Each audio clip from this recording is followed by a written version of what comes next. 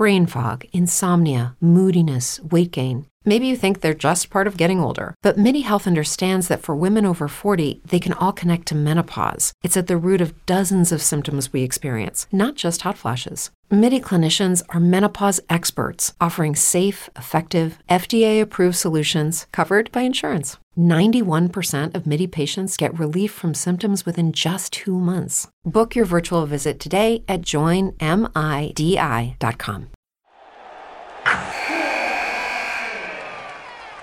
Wilson, you sent the game-winning email at the buzzer, avoiding a 4:55 meeting on everyone's calendar. How did you do it? I got a huge assist from Grammarly, an AI writing partner that helped me make my point. 96% of Grammarly users say that it helps them craft more impactful writing. Would you agree? Grammarly helped adjust my tone to navigate tough work conversations. And it works everywhere I write, so I can quickly communicate effectively. Your teammate used Grammarly to summarize an important document, making a 3-pointer. How did he do it? It only took one click. When everyone uses Grammarly, everything just makes sense. You made an incredible slam dunk to end the game. The meeting was canceled, and your team will go home champions. Go to Grammarly.com/podcast to download it for free. That's Grammarly.com/podcast. Easier said, done. Quick note before we jump into this episode, you guys, and it's a crazy fun one. Kristen Peak, our draft guru and expert, rejoins us, breaks down who the Warriors might be lucky enough to pick up in the 2020 draft, and explains how that player might, hopefully, will vault us right back into title contention. But we got kind of screwed. So after we record that episode, before we release it today, the Warriors announced this huge D'Angelo Russell, Andrew Wiggins trade. And for obvious reasons, we didn't get to talk about it on the podcast because we didn't know about it. In fact, you'll even hear us drop some what now seem to be terrible jokes about how uneventful the trade deadline was for Golden State. So I at least wanted to touch base on the trade now, and then next week we'll jump in with 2 feet and go through it with a fine-tooth comb. So here's the trade as I understand it. The Warriors bring back Andrew Wiggins, 6'8", only 23-year-old small forward, former number 1 overall pick, and they also get a protected first rounder in 2021 and a second rounder in 2021. And during this episode, you're going to hear why those are pretty valuable assets. Christian's going to tell us just how loaded that 2021 draft is, and who the Warriors gave up: Evans, Omari, and D'Angelo. So like I said, we will go through this and how I think it actually could help the Warriors going forward. Wiggins is a pretty good player. I understand the concerns. He's had some effort concerns over his career, but this year he's finally playing defense again, and he has never had the kind of spacing that the Splash Brothers are going to give him next year, and he's probably a better fit into Golden State because he's a small forward than D'Angelo was, because we already had all of those guards. So I understand the upside of this trade, but I've got some concerns, and this is it. I don't know why the hell they made the trade right now.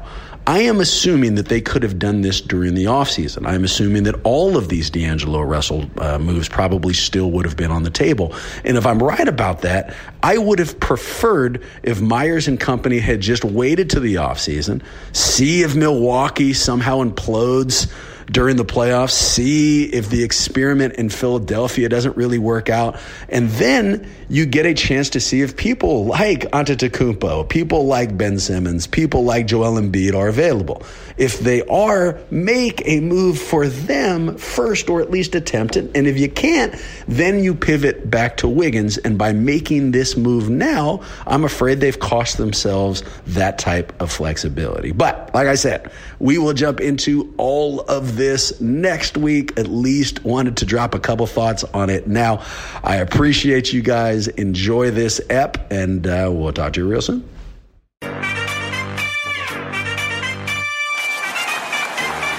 We're going to bring y'all into our huddle.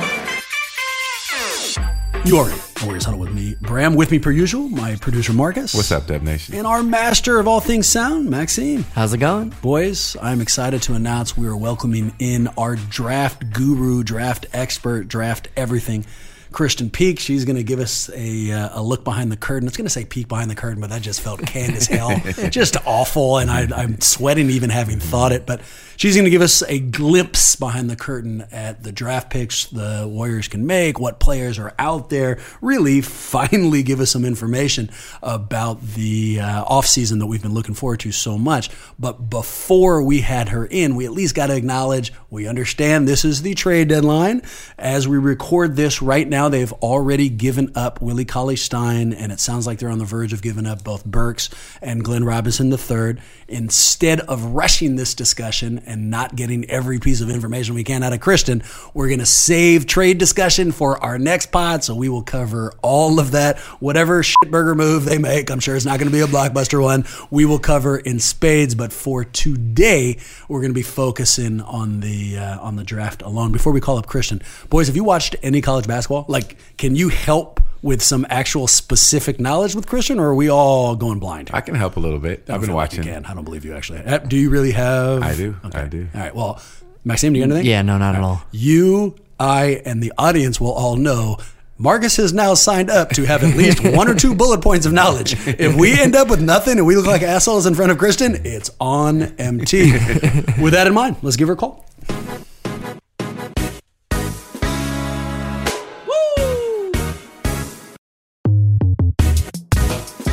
I cannot tell you how fired up I am to announce that Ree joined us in the Huddle, an 11-year veteran of Yahoo Sports, where she specialized in college basketball specifically for the last half decade, an NBA draft guru who knows what players can vault the Warriors back into title contention next year, and a woman who has never met a marathon she doesn't like, Miss Kristen Peak. What's going on, Kristen?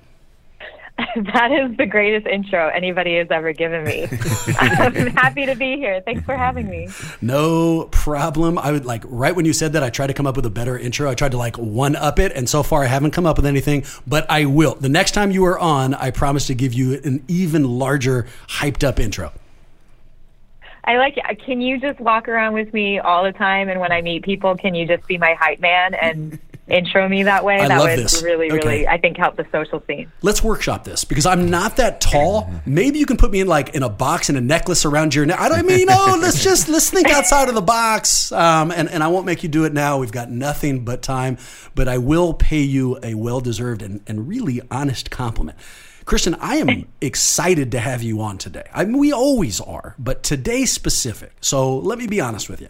I have spent all year telling anybody who would listen that the Warriors are going to get better for multiple reasons, right? Steph, Clay, everyone's coming back. Just you wait. But one of the main things I keep talking about, this kind of, the diamond in the ashtray that is this season, is the draft pick that they're earning.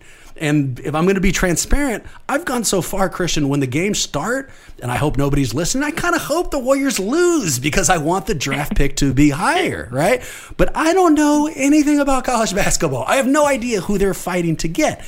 So I am fired up today. I finally kind of get to figure out who I've been rooting for, and you are the solution to that because you've actually watched these guys. And what we're going to do is go through the specific players, but let's start nice and broad.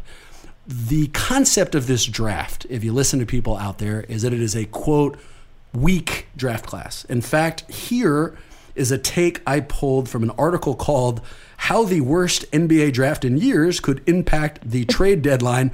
It was from a Mr. Jeremy Woo out of Sports Illustrated. Here's the quote, "It's difficult to truly get a bead on large-scale pessimism, but based on conversations I've had over the first 2 months of the season, a wide range of sources across the industry seem to agree that the 2020 draft class, well, kind of sucks." Kristen, talk me off the ledge. Yes. Okay, is that true? Are they weak? How would you describe this class? I'm sorry. It's true. This draft class, let me give you an even better idea of how bad this draft class is, okay? You said you want to know what type of players that are going to be coming up, who you might get a chance to see. Well, then you better start watching a lot of Georgia games because they're not going to make the NCAA tournament. They may not even make the NIT. There's only 5 players in the projected lottery on the Yahoo Sports mock draft that are even going to make the NCAA tournament.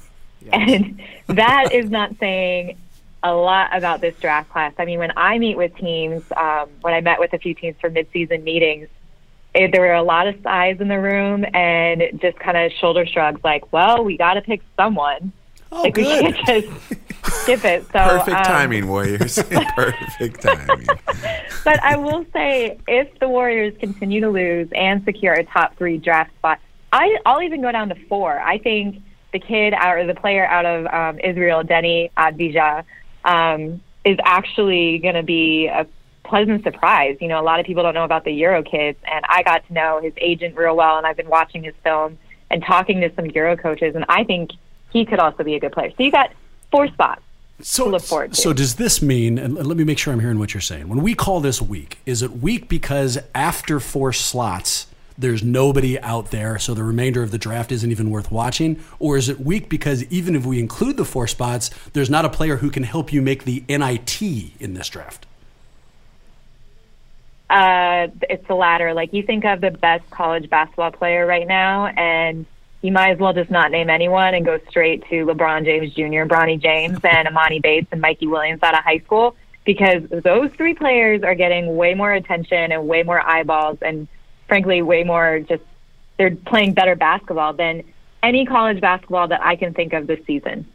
So let me mine. There's your answer. Yeah, let me mine for optimism, because there I mine for pessimism, and I'm close to suicide. So let's go the other direction. Is there a 0% chance in your mind that there are any All-Stars in this draft? No, there's always, you got to remember the draft is getting younger and younger, right? So you can't make the prediction there are no All-Stars in this draft class. But is there going to be an All-Star in the next 2-3 years? No, sure. I don't see it. Okay, I understand. Let's make it even more unnecessarily optimistic. Is there even a small chance there might be a franchise player in this draft? I mean, yeah, but we're not talking like a Zion Williamson, you know, who was way overhyped last year. So you're telling me there's a chance? Yes, there's always going to be a chance. I mean, because I've seen these players play so much. I've seen them play at their best. Like, I've seen James Wiseman dominate players, and I've seen LaMelo Ball have 2 triple-doubles over in Australia. Like, I was at those games. So I'm saying, like, there are those chances. Is it probable?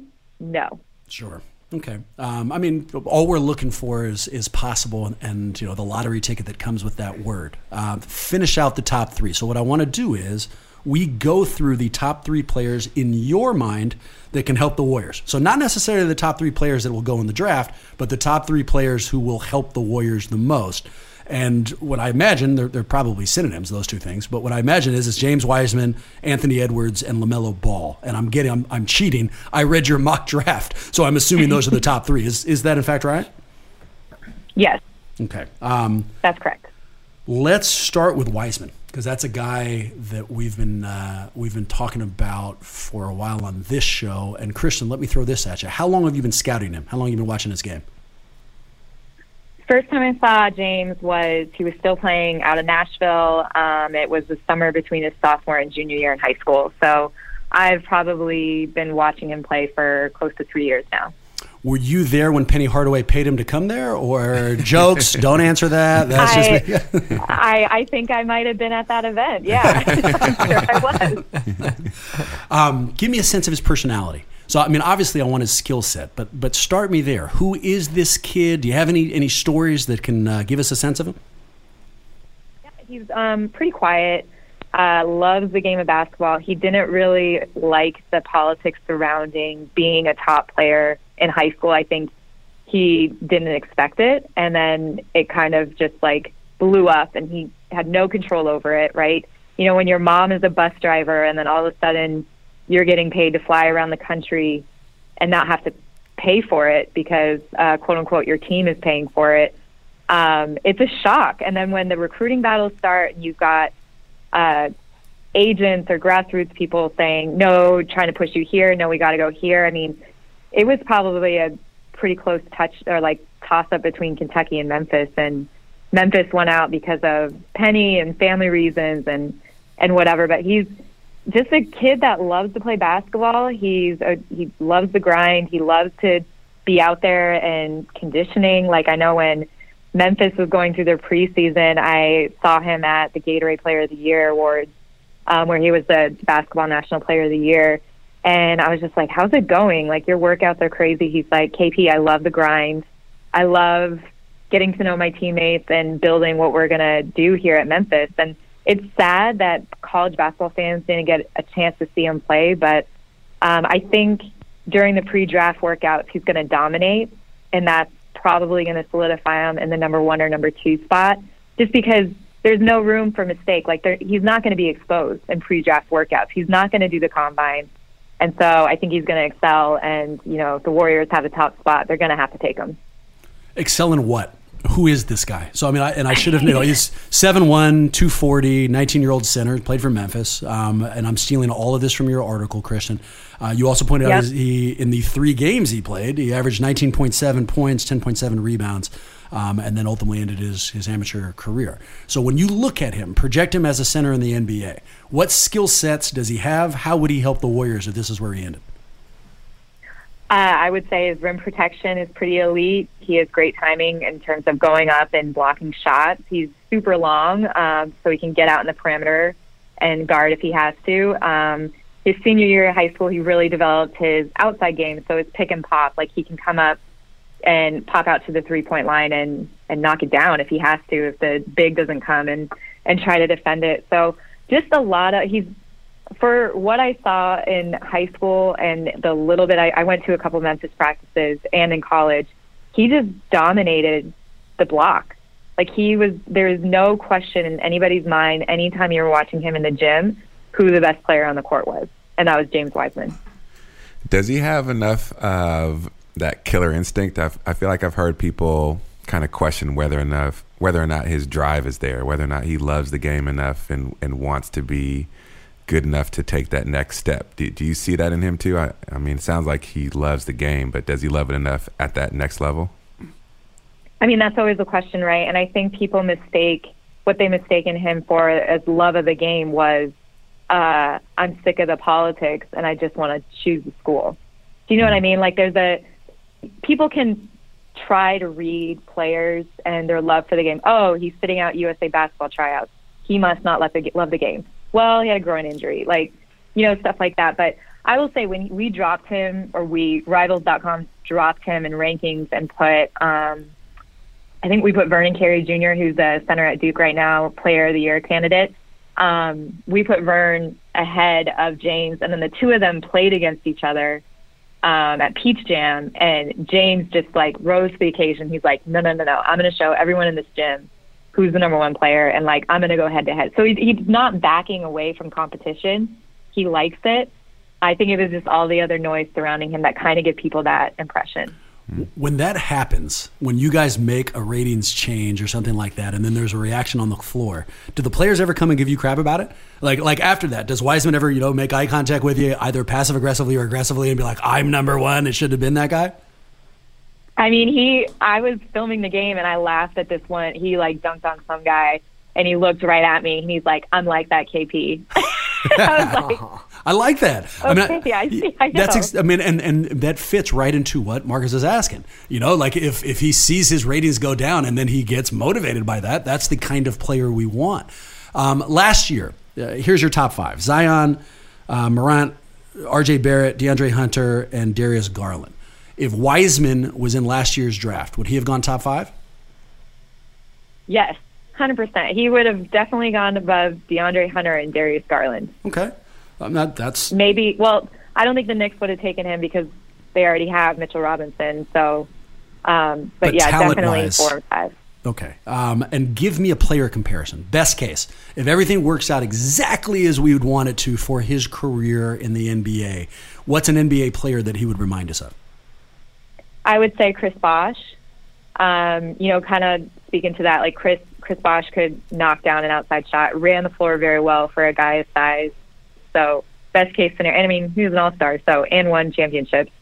So best case scenario, I would say Chris Bosh. I really wish I hadn't read you that stupid Sports Illustrated article. I'm more like right now, you can't see it. I'm smiling ear to ear. The Warriors are about to get Chris Bosh, but a little bit better. I mean, let's go. I don't know why you said the draft is weak. Chris Bosh is amazing, Kristen. So let's go. But what? Like, I'm trying to paint a good picture, right? Because like what you guys aren't hearing are like he's injury prone.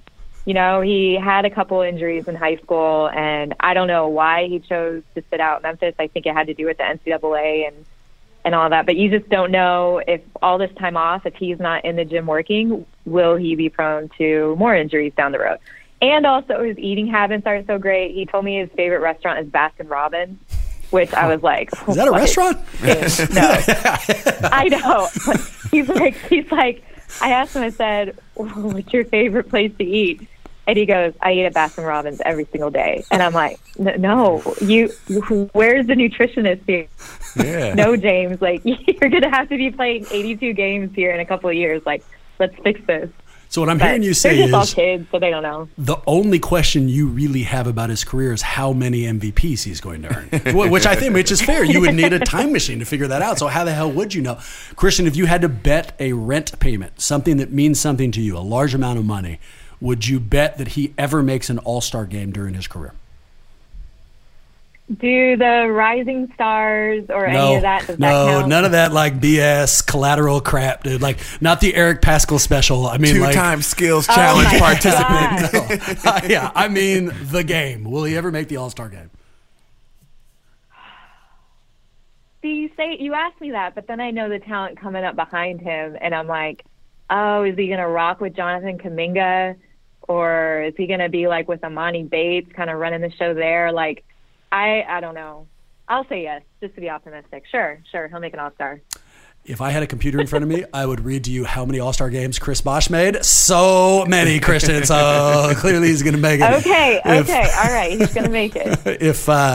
If the Warrior fans really wanted him, if this is the guy we want, what pick do we need to root for? I mean, like, do the Warriors need the top pick in the draft in order to get him? Will they be able to land him at 3? Like, where do you think he'd be available?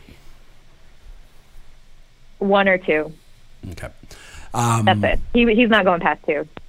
Let's cover another one. And this guy I'm really intrigued by. And it's somebody I wrote off immediately, probably because of his last name, because of his father, because of all the collateral crap, right? But it's LaMelo Ball. So 180-pound, 18-year-old, currently averaging 17, 7.5, and 7 in the Australian Professional League. Impressed a lot of people, including Miss Peak, who wrote an article not too long ago after watching him play in New Zealand that quoted him as saying, most definitely, I'm going number 1.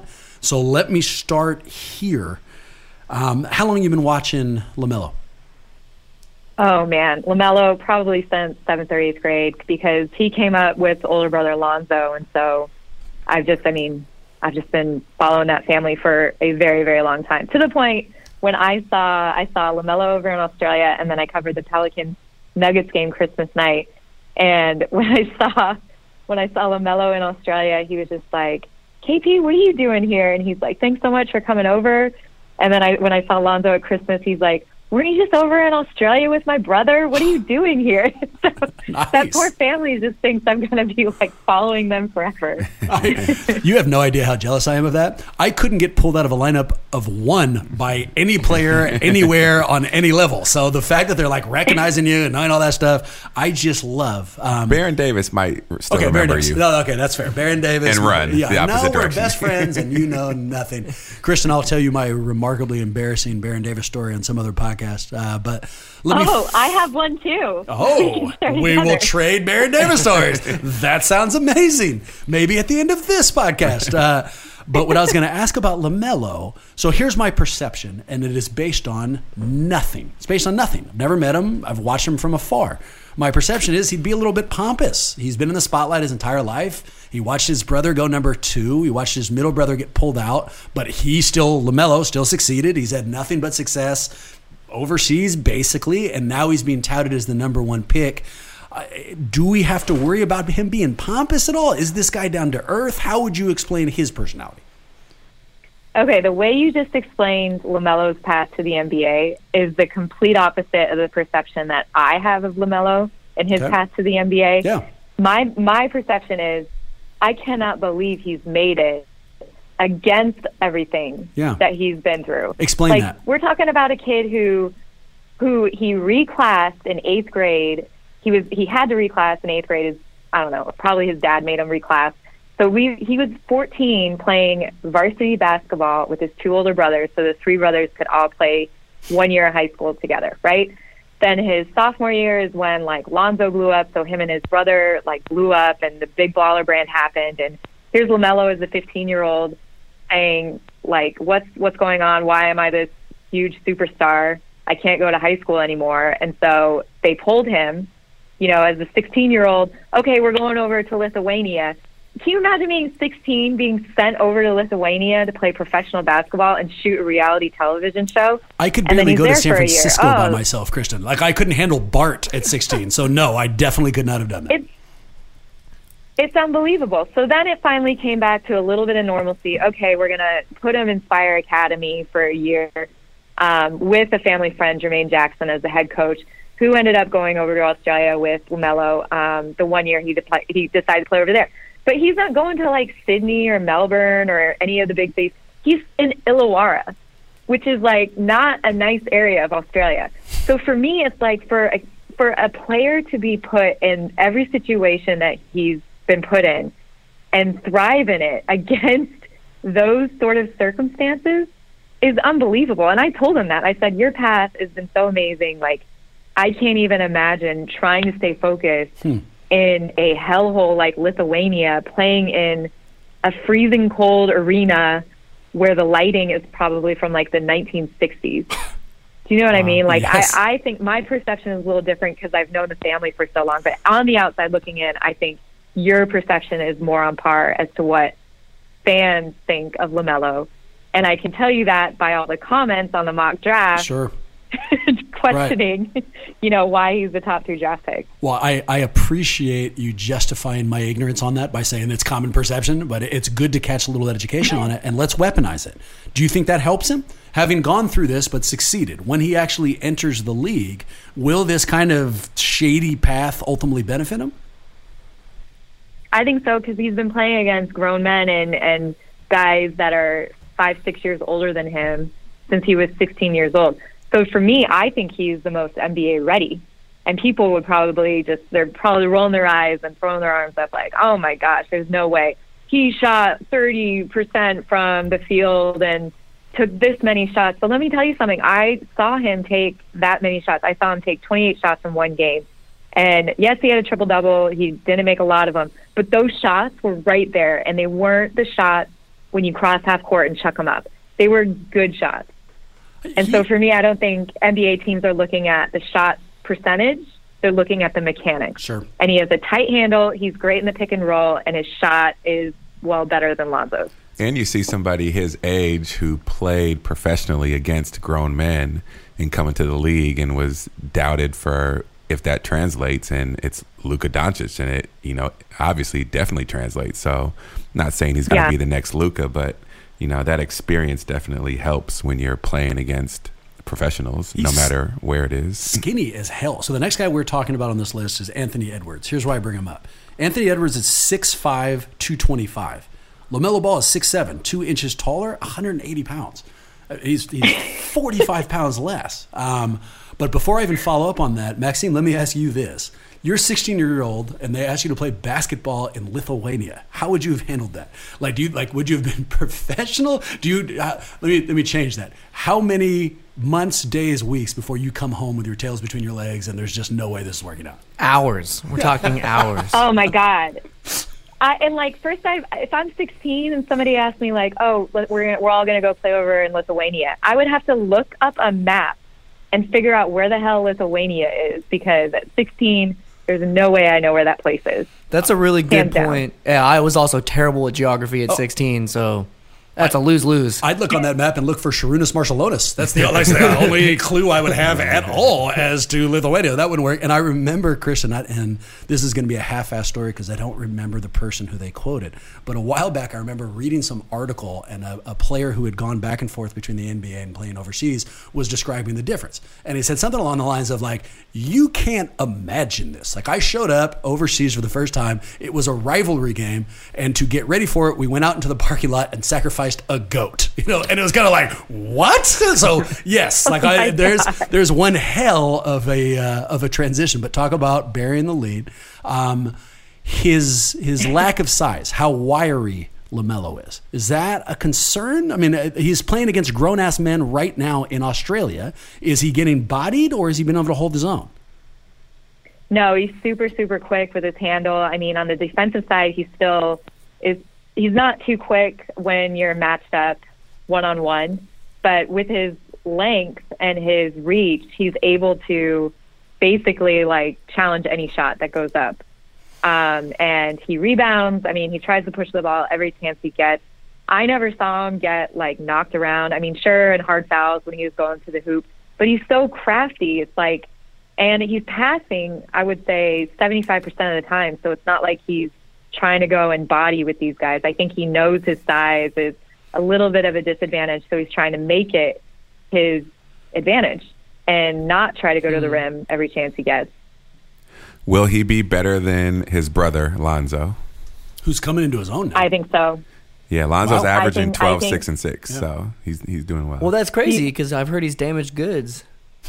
Think so? No, that's just what LeVar said, and actually, I'm curious about that comment in the context of a lot of what made Lonzo so polarizing at the beginning of his career was that his dad was constantly on the sidelines, and now he's sort of receded from the spotlight a little bit. LeVar has, and I was wondering, is that because now Lonzo is in New Orleans, and so that's not really the same sort of spotlight? Is there any concern if the Warriors draft him that we're going to also have to deal with the LeVar Ball show?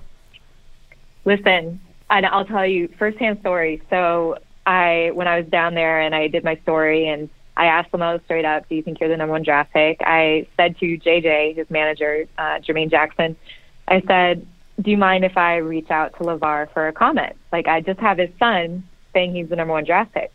And JJ said to me, you can reach out to him, but he's sitting this one out. And I'm like, what? And I was like, no, this is LeVar. We all know, I'm just going to text him. So I text LeVar and I was like, hey, I'm over in Australia. I just sat down with LaMelo. He thinks he's the number one draft pick. Do you have a comment? And he just replies, no comment. And so I tried to bait him, which is super easy to do with LeVar. And I said, you don't think your son's the number one draft pick? ?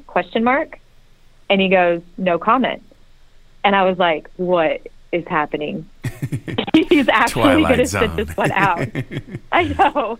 I'm like, this is unbelievable. Either CAA got a hold of him and said, shut your mouth. You're going to cost your little boy millions of dollars. Probably Lonzo told him, Dad, don't say anything. I think it's a combination of all three. And LeVar just realizing, you know what? Let me just sit behind the scenes for this one. That's inspirational. I mean, if LeVar can grow that much, then you know that his sons can too.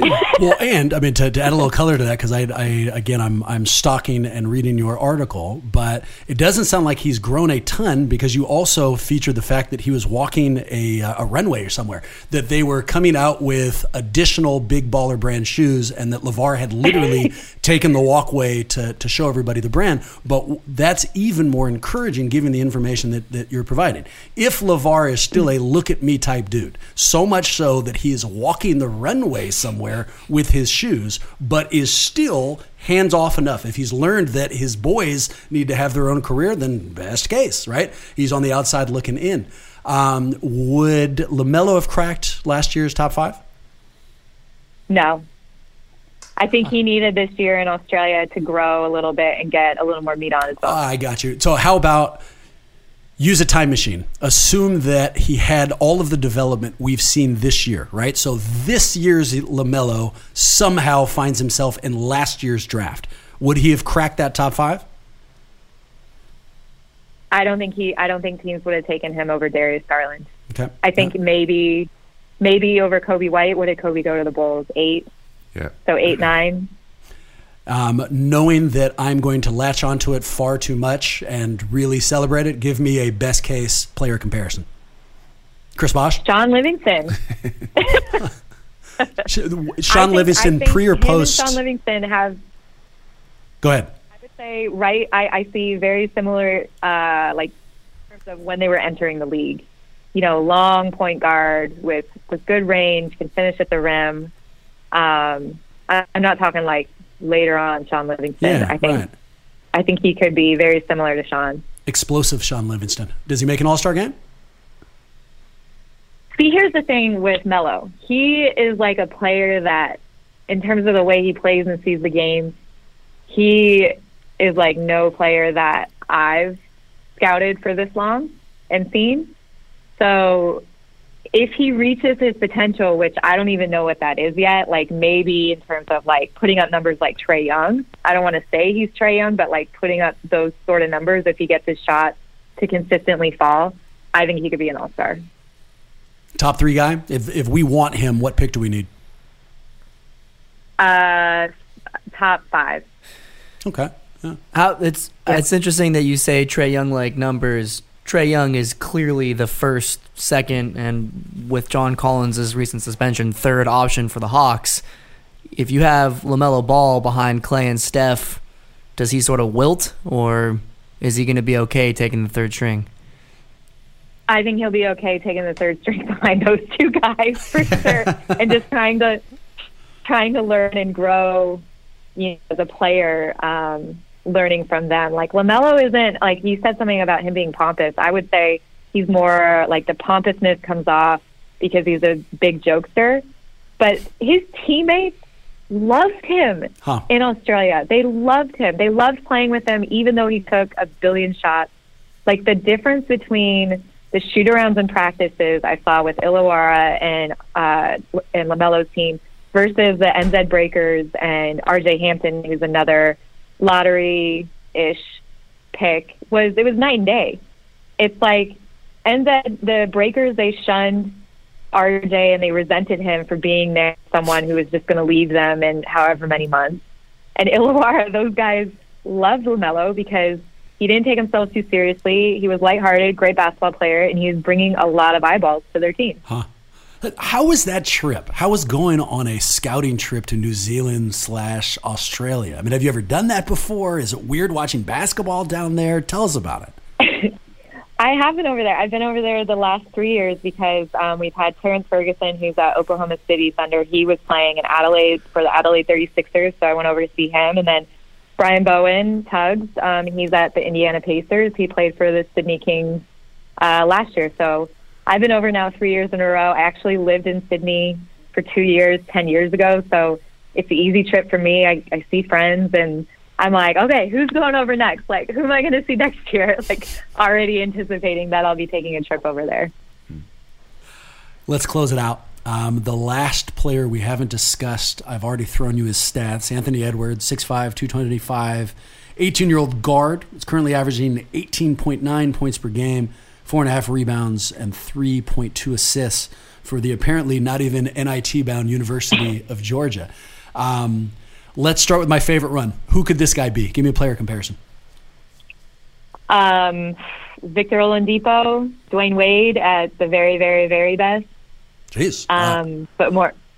But yeah, very, very Victor Oladipo-like. Take me the other direction. I didn't do that with the other two. Worst case, who could this guy be? Worst case, gosh. Just a backup two guard in the NBA. Yeah, okay. Anybody, like he could be anyone, yeah. Who has the highest, and I'll get back to Anthony Edwards in a minute, who has the highest floor of these three? I'm saving ceiling for our last question. You know, who has the highest possibility if they go forward? But who's the safest of these three picks?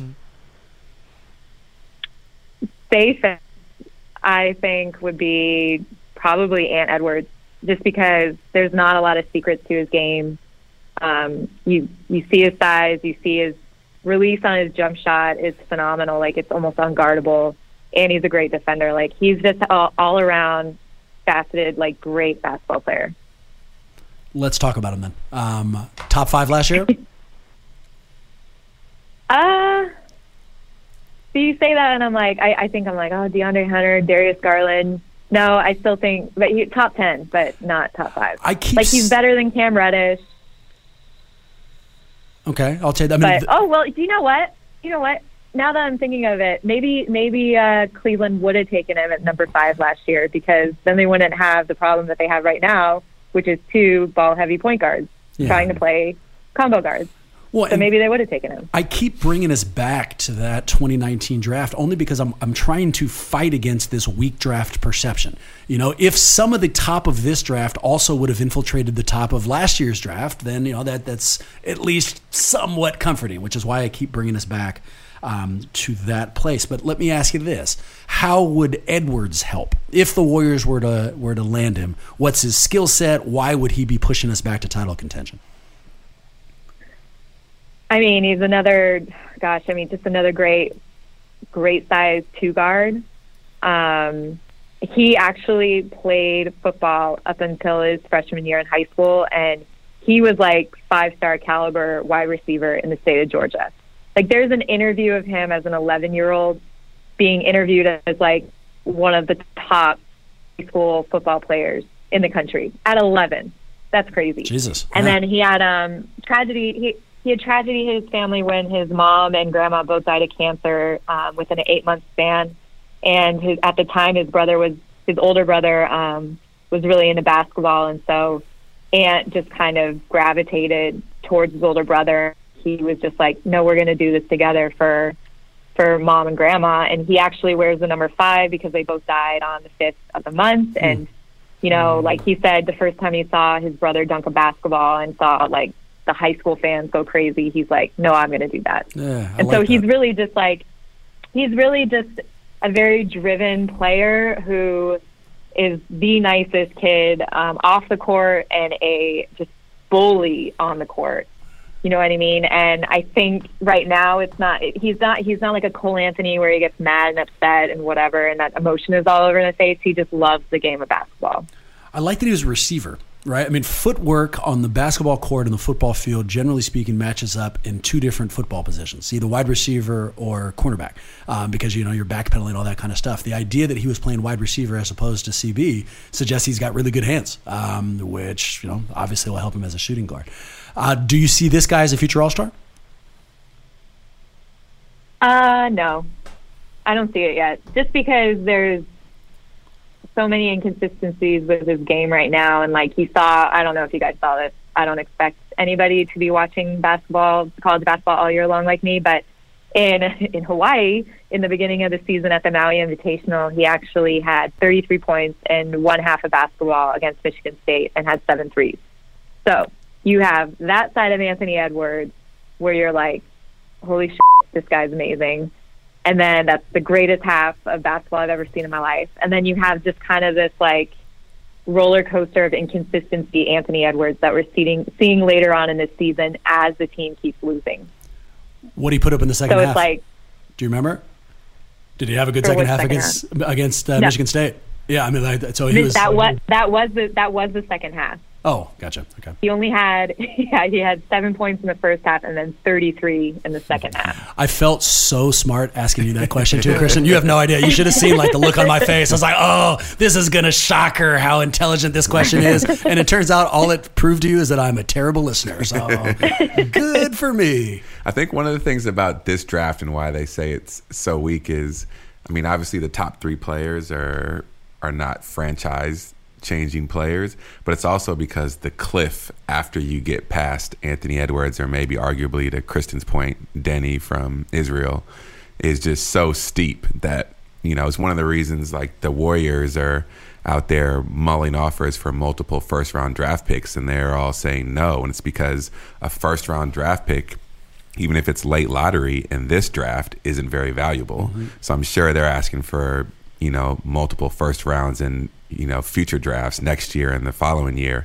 And those are super valuable when you have the Amani Bates and everybody coming out. So, you know, I think the Warriors having a legitimate shot at the top 3 in any of these 3 players is helpful, but mostly because they fit trade bait and because those players are still good enough to get, you know, other teams excited. But the cliff after that first, you know, 3 to 4 players is so dramatic that it's just going to be tough for anybody to get any value out of it once you even get to the mid to late lottery. Where's the chasm, Kristen? Where does it happen? Is it after 3? Is it after 4? I mean, like, you know, if we're looking for, we've got to get a top X pick as Warriors, what do we want? and give me the strictest possible thing, right? Not hoping, but like these, whatever amount of players, 4 players, 3 players, 2 players, these guys we know will have an NBA career. It goes 4 deep? At 4 deep. Okay. I'm starting to become a bigger believer in Denny. And which is, tell us about him. So Denny, he's a 19-year-old, plays for out of Tel Aviv.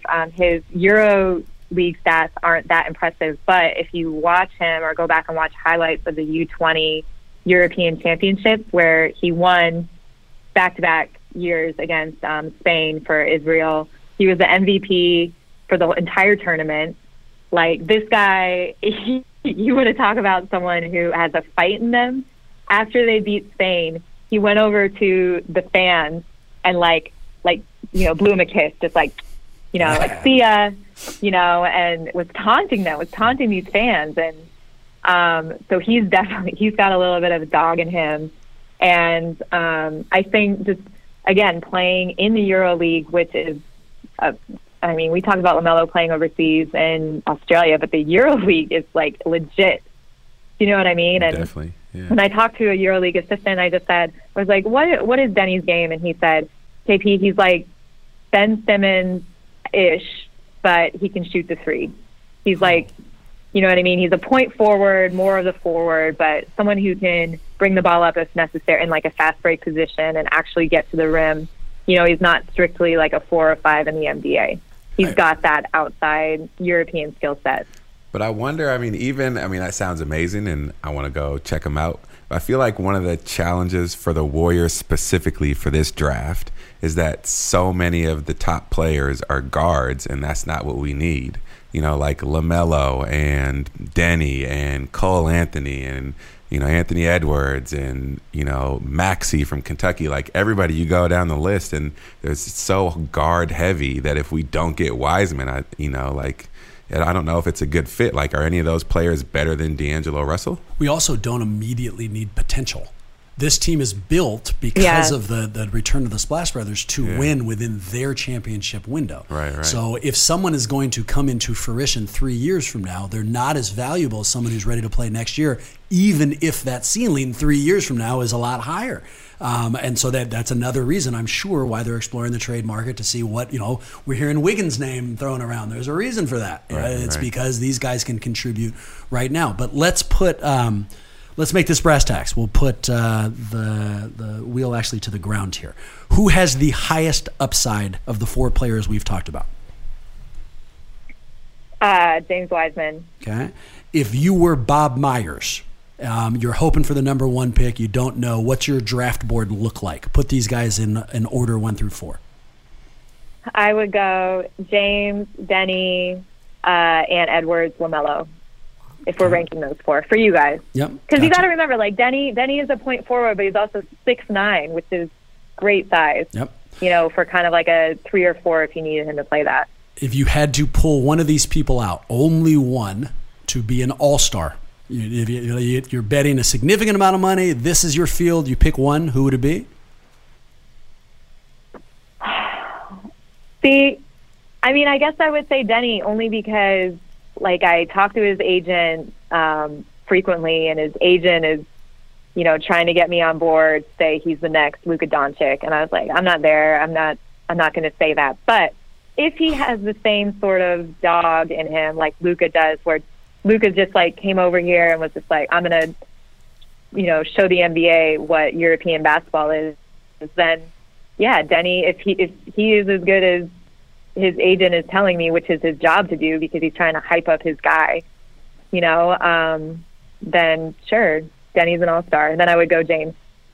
I chuckled when you said that the agent called you to try to get Luka Doncic out of your mouth, and here's why. So Denny, I can say, how do I say this guy's last name?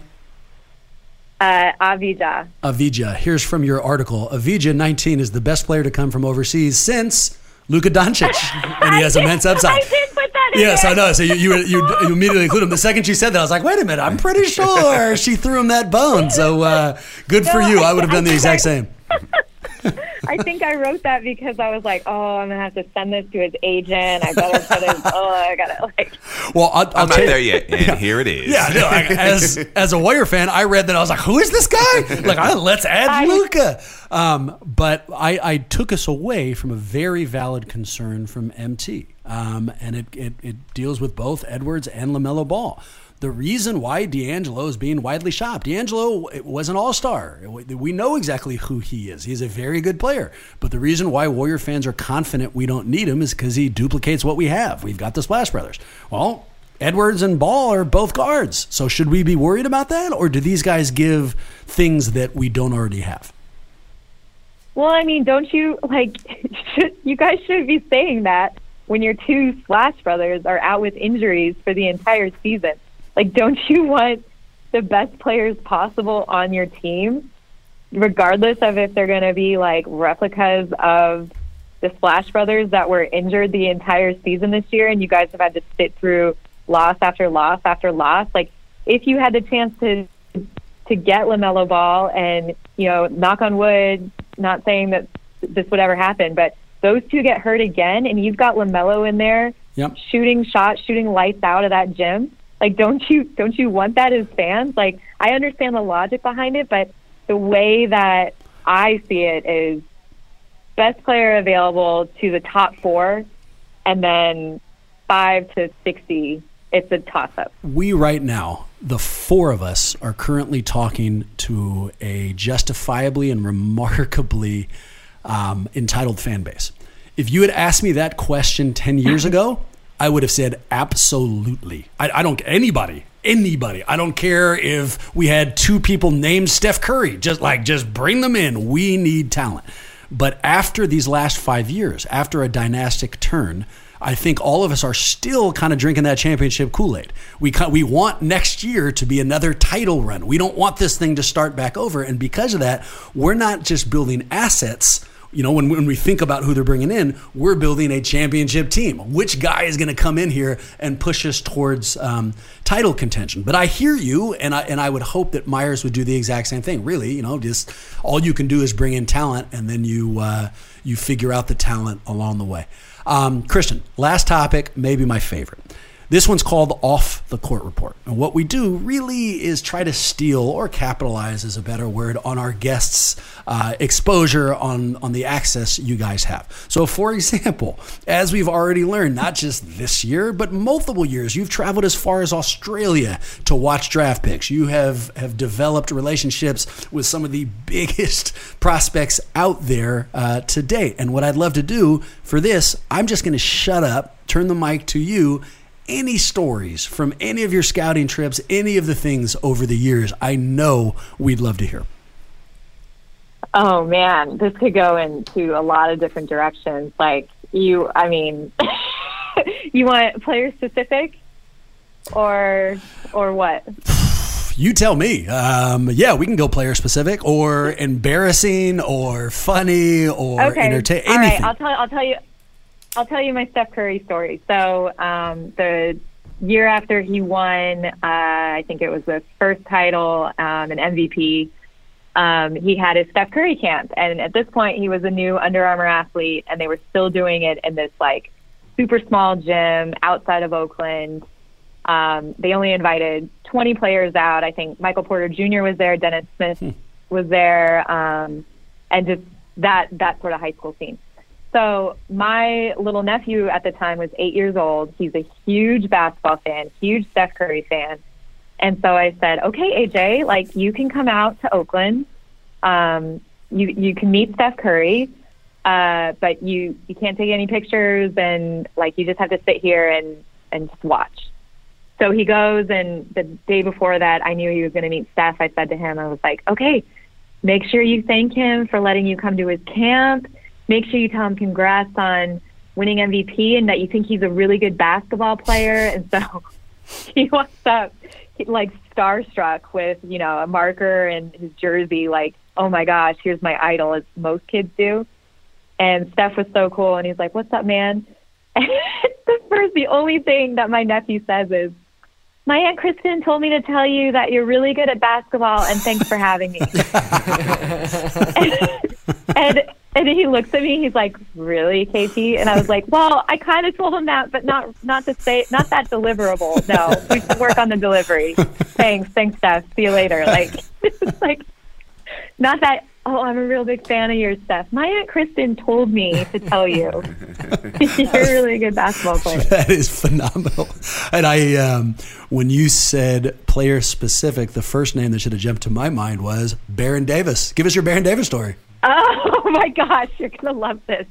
Okay, so Baron, I've met him once. He follows me on Twitter. That's the extent of our relationship, right? I don't know him. We're not cool. But we were chasing this story. We were doing a thing on Sierra Canyon, and the guy that was writing it, my coworker, said, "Kristen, I heard this story that at a Crossroads game when Bronny was playing, Baron Davis tried to approach LeBron James, and he got turned away by his security. And so he couldn't even say what's up to LeBron at a middle school basketball game." And I was like, that is amazing. And they're like, "But we're not going to print it. It's just hearsay." And I said, "Oh, no, I'll fact check with Baron." So I DM him and I said, "Hey, Baron, we've not even expecting an answer. I was like, "Hey, we've met once before. I work in grassroots basketball. We're doing a story on Sierra Canyon, and I wanted to run a story by you if this happened or not." And I said, "Did you try to approach LeBron at his son's basketball game and you got turned away by his security?" And he answered, he's like, "Man," he's like, "No, that never happened. You know, this, write what you want." And then he immediately unfollowed me. And I was like, I'm not writing it. I'm just fact checking. That's what I do as a journalist. And I said, "But cool. Nice. Thanks for the follow for all those years. Appreciate you."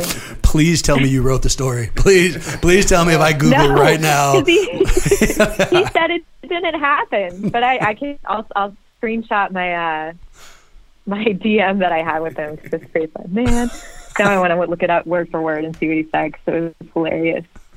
So you tell me your Baron Davis story. I will. I'm a little embarrassed by it, and for those who heard it on Patreon last week, my apologies. But I'm going to take us back in time, Kristen. This is right after the We Believe year, right? So I'm a huge Warriors fan. The Baron is on the Warriors, and in fact, my favorite team has just completed this first round sweep of Dallas, and I'm all fired up. And I'm in LAX, and I'm taking a Southwest flight, and at that point, they still had the boarding groups, A, B, and C, but they didn't have the specific numbers. You would just show up. And I am the first person in boarding group B. Baron Davis is the last person in boarding group A. So I see him and think to myself immediately, if there's a seat next to Baron Davis, I am definitely taking that, right? So everybody boards, I get on, and Baron is seated at the window. There is a seat in the middle, and then there's this humongous Samoan dude who's sitting on the aisle. And I assume it's his bodyguard or something. And so even though there's a seat between them, this Samoan dude is so gigantic that Baron's knee and the Samoan dude's knee are touching. There's like no space at all in between. That doesn't discourage me in any way. I sneak my fat ass past the Samoan guy and then squeeze into the seat between them. Look over at Baron, and I go, "Baron Davis?" And I pretend like I'm suddenly shocked to see him. And he makes eye contact with me, and I fire off this desperate attempt at a joke and ask him, "What are you doing on Southwest? Wouldn't you prefer be on an airline that has first class?" And he says, "On Southwest, every seat is first class." And I'm not sure if he's laughing, or I'm sorry, not sure if he's joking. So just in case, I go, "Ah!" louder than anyone's ever heard ever. And he, people around me are dropping their drinks. They're super shocked at this inappropriate noise I've made. And so I spend the rest of the flight desperately trying to become best friends with Baron. And somewhere along the line, I'm kind of successful, I think. And he stands up and he goes, "I got to go to the bathroom." And trying to capitalize on this new, found best friendship, I try to make a joke. And I say, "I'm a huge Warrior fan, but I'm not going to let you piss on me." And I think something gets lost in translation. No. And what he hears is, "I'm a huge Warrior fan. You can just piss on me." And so he goes by me, comes back, and fake sleeps for the rest of the flight. We had 45 minutes, and he just put his head on that window and I'm really lucky that the Samoan dude didn't throw me into the aisle after my piss comment. So anyways, the short version of the story is Baron and I are best friends. I was at that game when we went to go try to say hi to LeBron, and they wouldn't let us come over there. I have no idea why. But, we all have those moments where our interactions don't go the exact way we'd wanted them to. I mean, I think I've told you guys this. Mine came when I finally got to meet Kevin Durant. He gave me a hug, and when he went to let go, I was still holding on. So it was like the lingering hug. Here, you know what? I did hear that, but I'm so glad you said that name because I've got something to give you crap about, Christian. The last time we recorded, I had to leave early. Here's why I remember that. Marcus took over hosting duties, and one of the questions he asked you, one of the final questions was, if you could go on a road trip with anybody on earth, who would you want to go with? And you said Durant. And when I listened to that in my car, I was like, what? How would you ever decide where you were going? He would be like, we're going to San Francisco. No, Washington. No, Miami. No, we're going to Portland. No, I love it here. No, I'm bringing my friends. No, I'm not bringing my friends. I have no idea how you guys would have decided to go anywhere. It would have been a nightmare trip, and I've been waiting months to give you crap about that. So we're finally here. I finally got to bring it up. Hooray! I mean, you are not wrong in anything you just said. I don't know what I was thinking. Yeah. All right. First time anyone has ever said something about me not being wrong about what I've said. So I will take it and run. Christian, we have taken way too much of your time, and you are, forgive my language, fucking awesome. I am positive that I'm not the only person out there who needs more KP in their life. Where should they go? Where can we find your work? You can read my stuff on Yahoo Sports, on the college basketball and the NBA little tab there. You can follow me on Twitter at Kristen Peak or Instagram. I post a lot of videos on these young players coming up. So if you're still depressed about this year's draft, don't worry. Next year's draft is much, much better, and the year after. This year has Chris Bosh and Dwayne Wade at the top of it. And Luka Doncic. Okay, I mean, what are you talking about? It's like one of the greatest drafts of all time. Kristen, we appreciate you. We cannot wait to have you back on. You know what? I'm sorry. There's one more thing I need to get off my chest about this trade with Minnesota, and it's something I feel so fervently that I cannot wait until next week. Why the hell did we include Omari in this deal?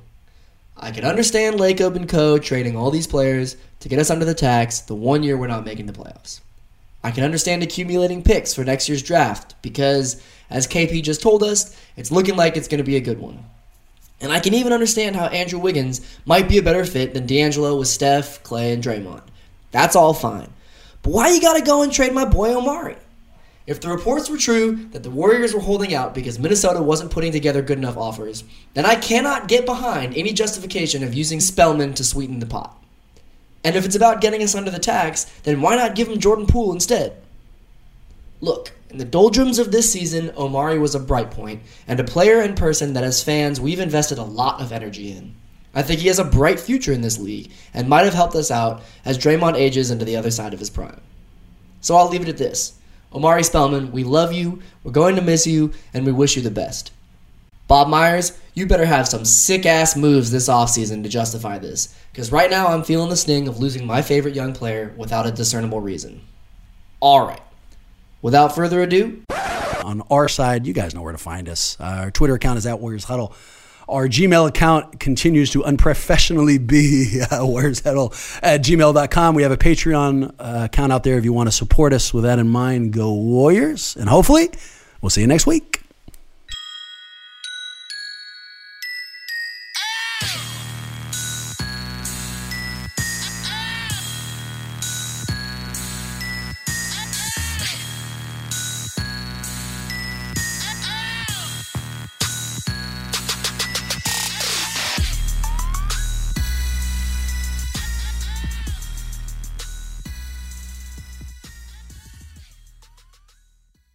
Good. Cashback is not available on gas in New Jersey and Wisconsin. Hey, good morning. You're heading to the airport, right? Yep, thanks for checking. I like the car. How long have you been a rideshare driver? About 3 years now. I really enjoy it. Isn't it hard to make money these days with the price of gas being so high? Not for me. I use Upside, the free app that gives you cash back for every gallon of gas you buy. Wait a minute. Are you saying you actually get real money back when you get gas with the Upside app? Yep, I get real cash back every time I get gas. Does that actually add up to anything? I'll make around $200 to $300. Wow, that's serious extra cash. I'm downloading the Upside app now. Download the free Upside app now to earn real cash back every time you buy gas. Use promo code CAR for an extra 25 cents a gallon bonus on your first tank. You can cash out anytime right to your bank account, PayPal, or a gift card for Amazon and other brands. Just download the free Upside app and use promo code CAR for a 25 cents a gallon bonus on your first tank. That's code CAR.